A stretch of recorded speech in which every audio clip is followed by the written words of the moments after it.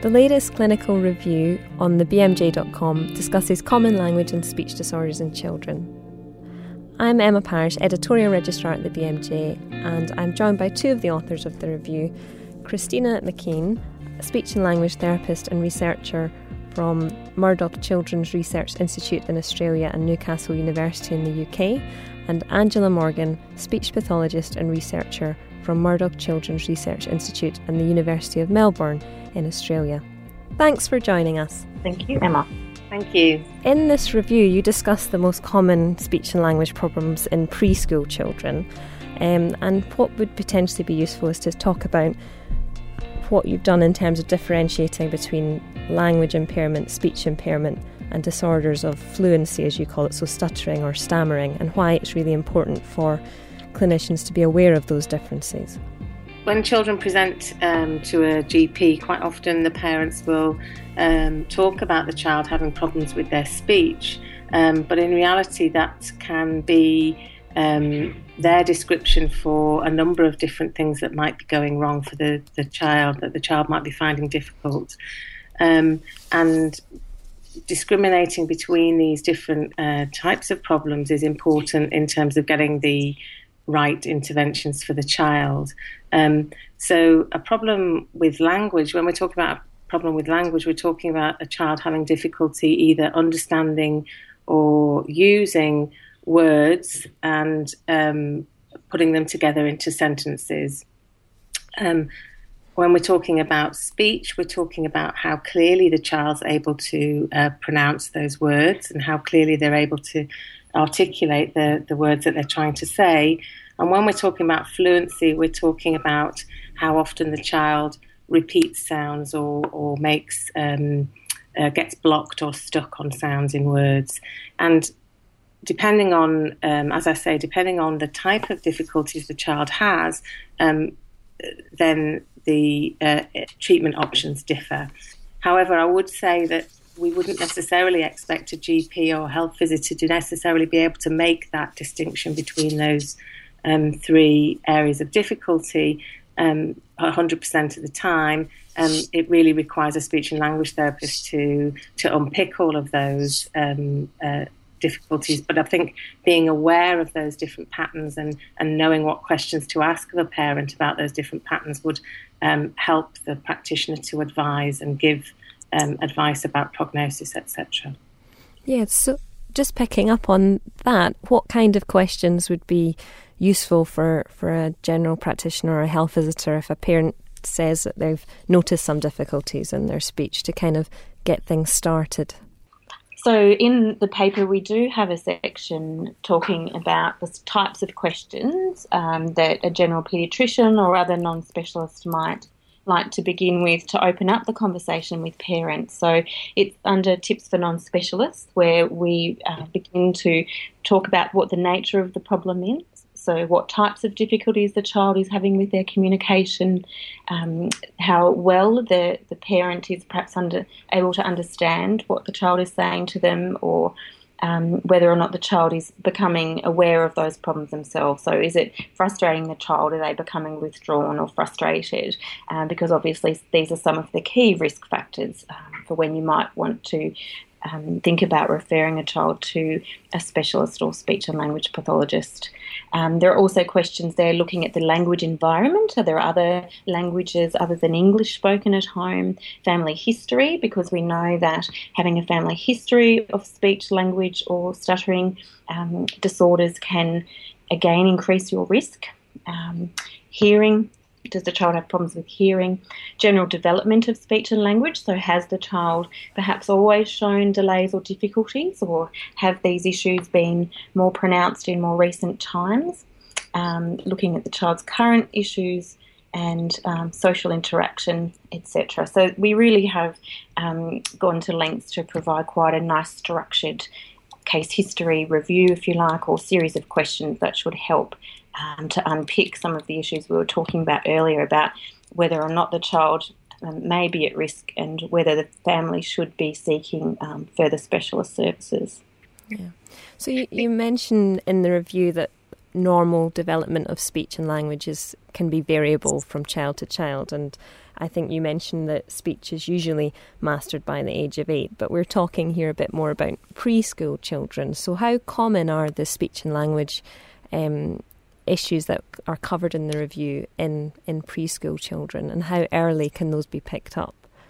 Certainly in preschool children, these disorders are seen to be most common, and there is always a range given within different studies because different studies use different methodologies. And so we certainly in our table have covered some of the most scientifically rigorous studies that have been conducted in the field, and where possible we've tried to look at studies that take a whole population approach.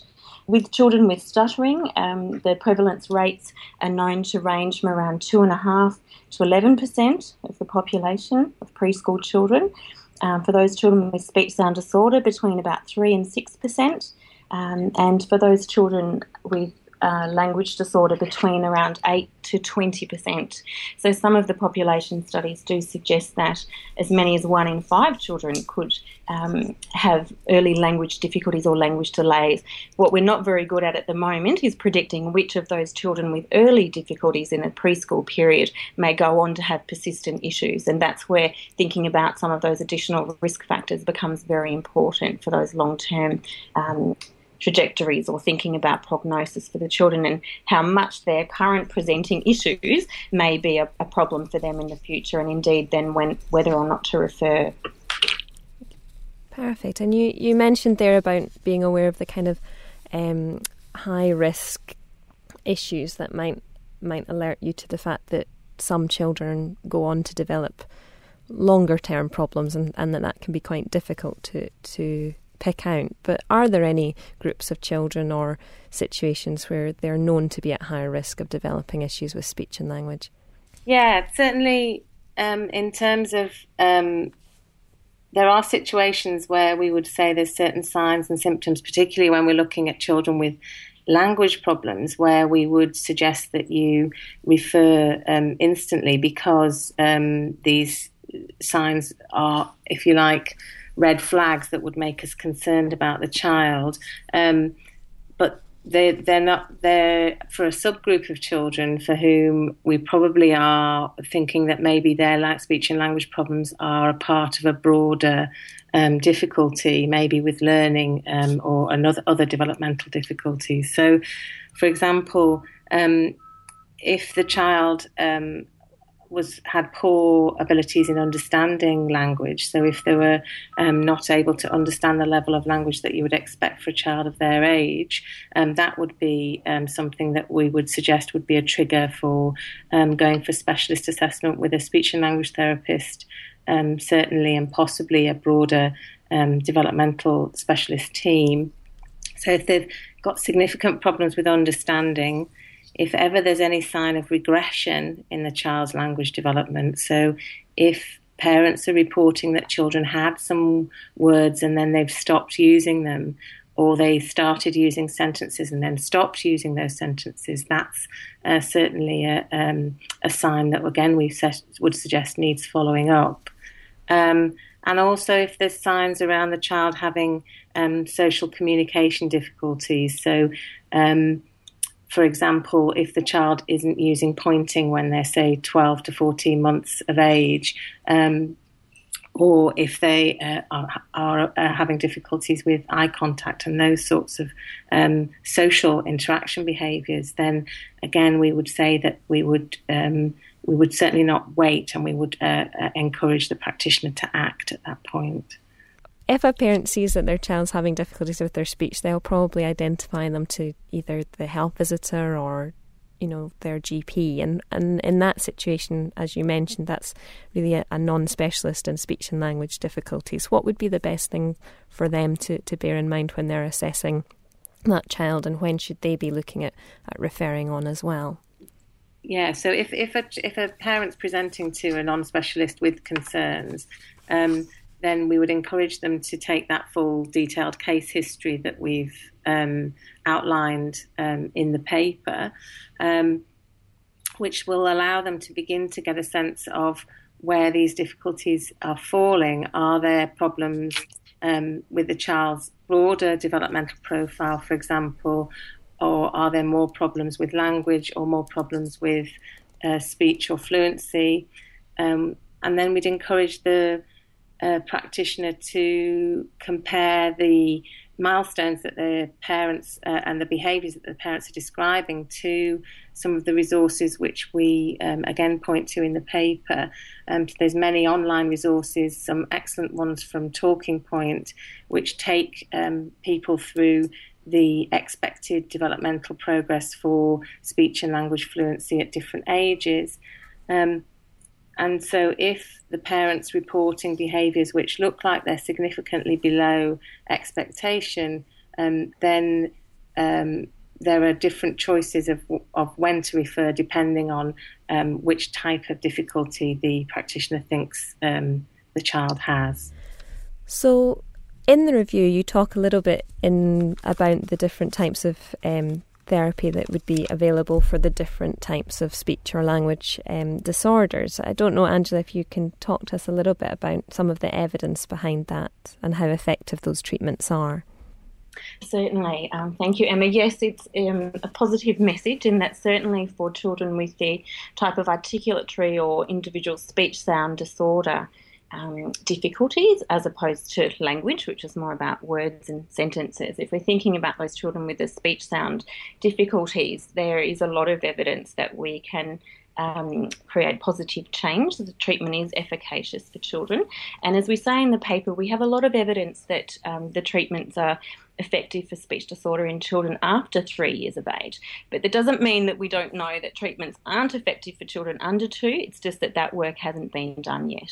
But that's still a positive message. So for children from around 3 years of age onwards, which is typically when children are referred, we can have a positive change there. And similarly for stuttering as well. Stuttering is one of the areas in which we have a number of randomised controlled trials that have been conducted showing that treatment is highly efficacious for managing stuttering. Great. And so that's a bit of good news for referring on. And I suppose what we would like to talk about now is, are there any real take-home messages from the review? So, again, there's really positive evidence that we've listed in the systematic review that we've cited in the paper here, that we can make significant and meaningful gains for children's language outcomes from 3 years of age and into adolescence. We have papers that demonstrate efficacy of speech and language therapy interventions. We do have to say, though, that we are not necessarily effecting a cure, if you like, for many of the children with language problems, and many children have long-term difficulties and require multiple episodes of interventions from speech and language therapists over time to support their language development. So the therapy is effective in effecting change, but not always in effecting cure, if you like, using medical terminology. So many children will have long-term needs and require long-term support. Just thinking about the fact that, the therapy, there is evidence behind its effectiveness in children. There is an issue with people having access always to speech and language therapy or having to wait for appointments. Is there anything that potentially parents or non-specialists can suggest or do to enhance a child's abilities whilst they're awaiting an appointment? Yeah, in terms of children's language development, there's if a parent is anxious and the health practitioner wants to give advice, there's lots of excellent resources, again, which we point to in our paper, that parents can be pointed to give them support and ideas of how to promote children's language development, speech and language development. And there's lots of the third sector organisations like the Communication Trust and the charity ICANN are doing a wonderful job in promoting those messages in the UK. Also, we would, in the preschool years, always recommend supporting a family to access high quality preschool provision. parent-child play groups and nursery places would be the first point of call for getting support for the family. Yes, and also I would suggest that the local practitioners get to know what the local pathways are. In many local authorities and speech and language therapy services in the UK are working closely together to ensure that in the preschool years there's high quality provision that's often supported by speech and language therapists, and where nursery staff are highly trained in promoting children's language and communication development. So we suggest they get to know what the provision is that's out there for families in their local area that they can signpost families to. Great. And just generally taking some messages away from this clinical review for people who may not be as familiar with speech and language difficulties, what are the real important take-home messages from the review? Okay, I think for me, I would say that the main messages are that speech, language and stuttering impairments, they're very, very common in childhood, and so primary care practitioners really do need to make sure that they're aware of them and feel able to recognise them when they present at clinic, and also to be aware that if these children are not supported, then there are significant long-term consequences for children if their difficulties aren't appropriately managed, but also that the effective interventions are available. So there is good news, and that with the right support, children can make excellent progress. You've been listening to Christina McCain and Angela Morgan talking about their review, Identifying and Managing Common Childhood Language and Speech Impairments, which is now available on thebmj.com.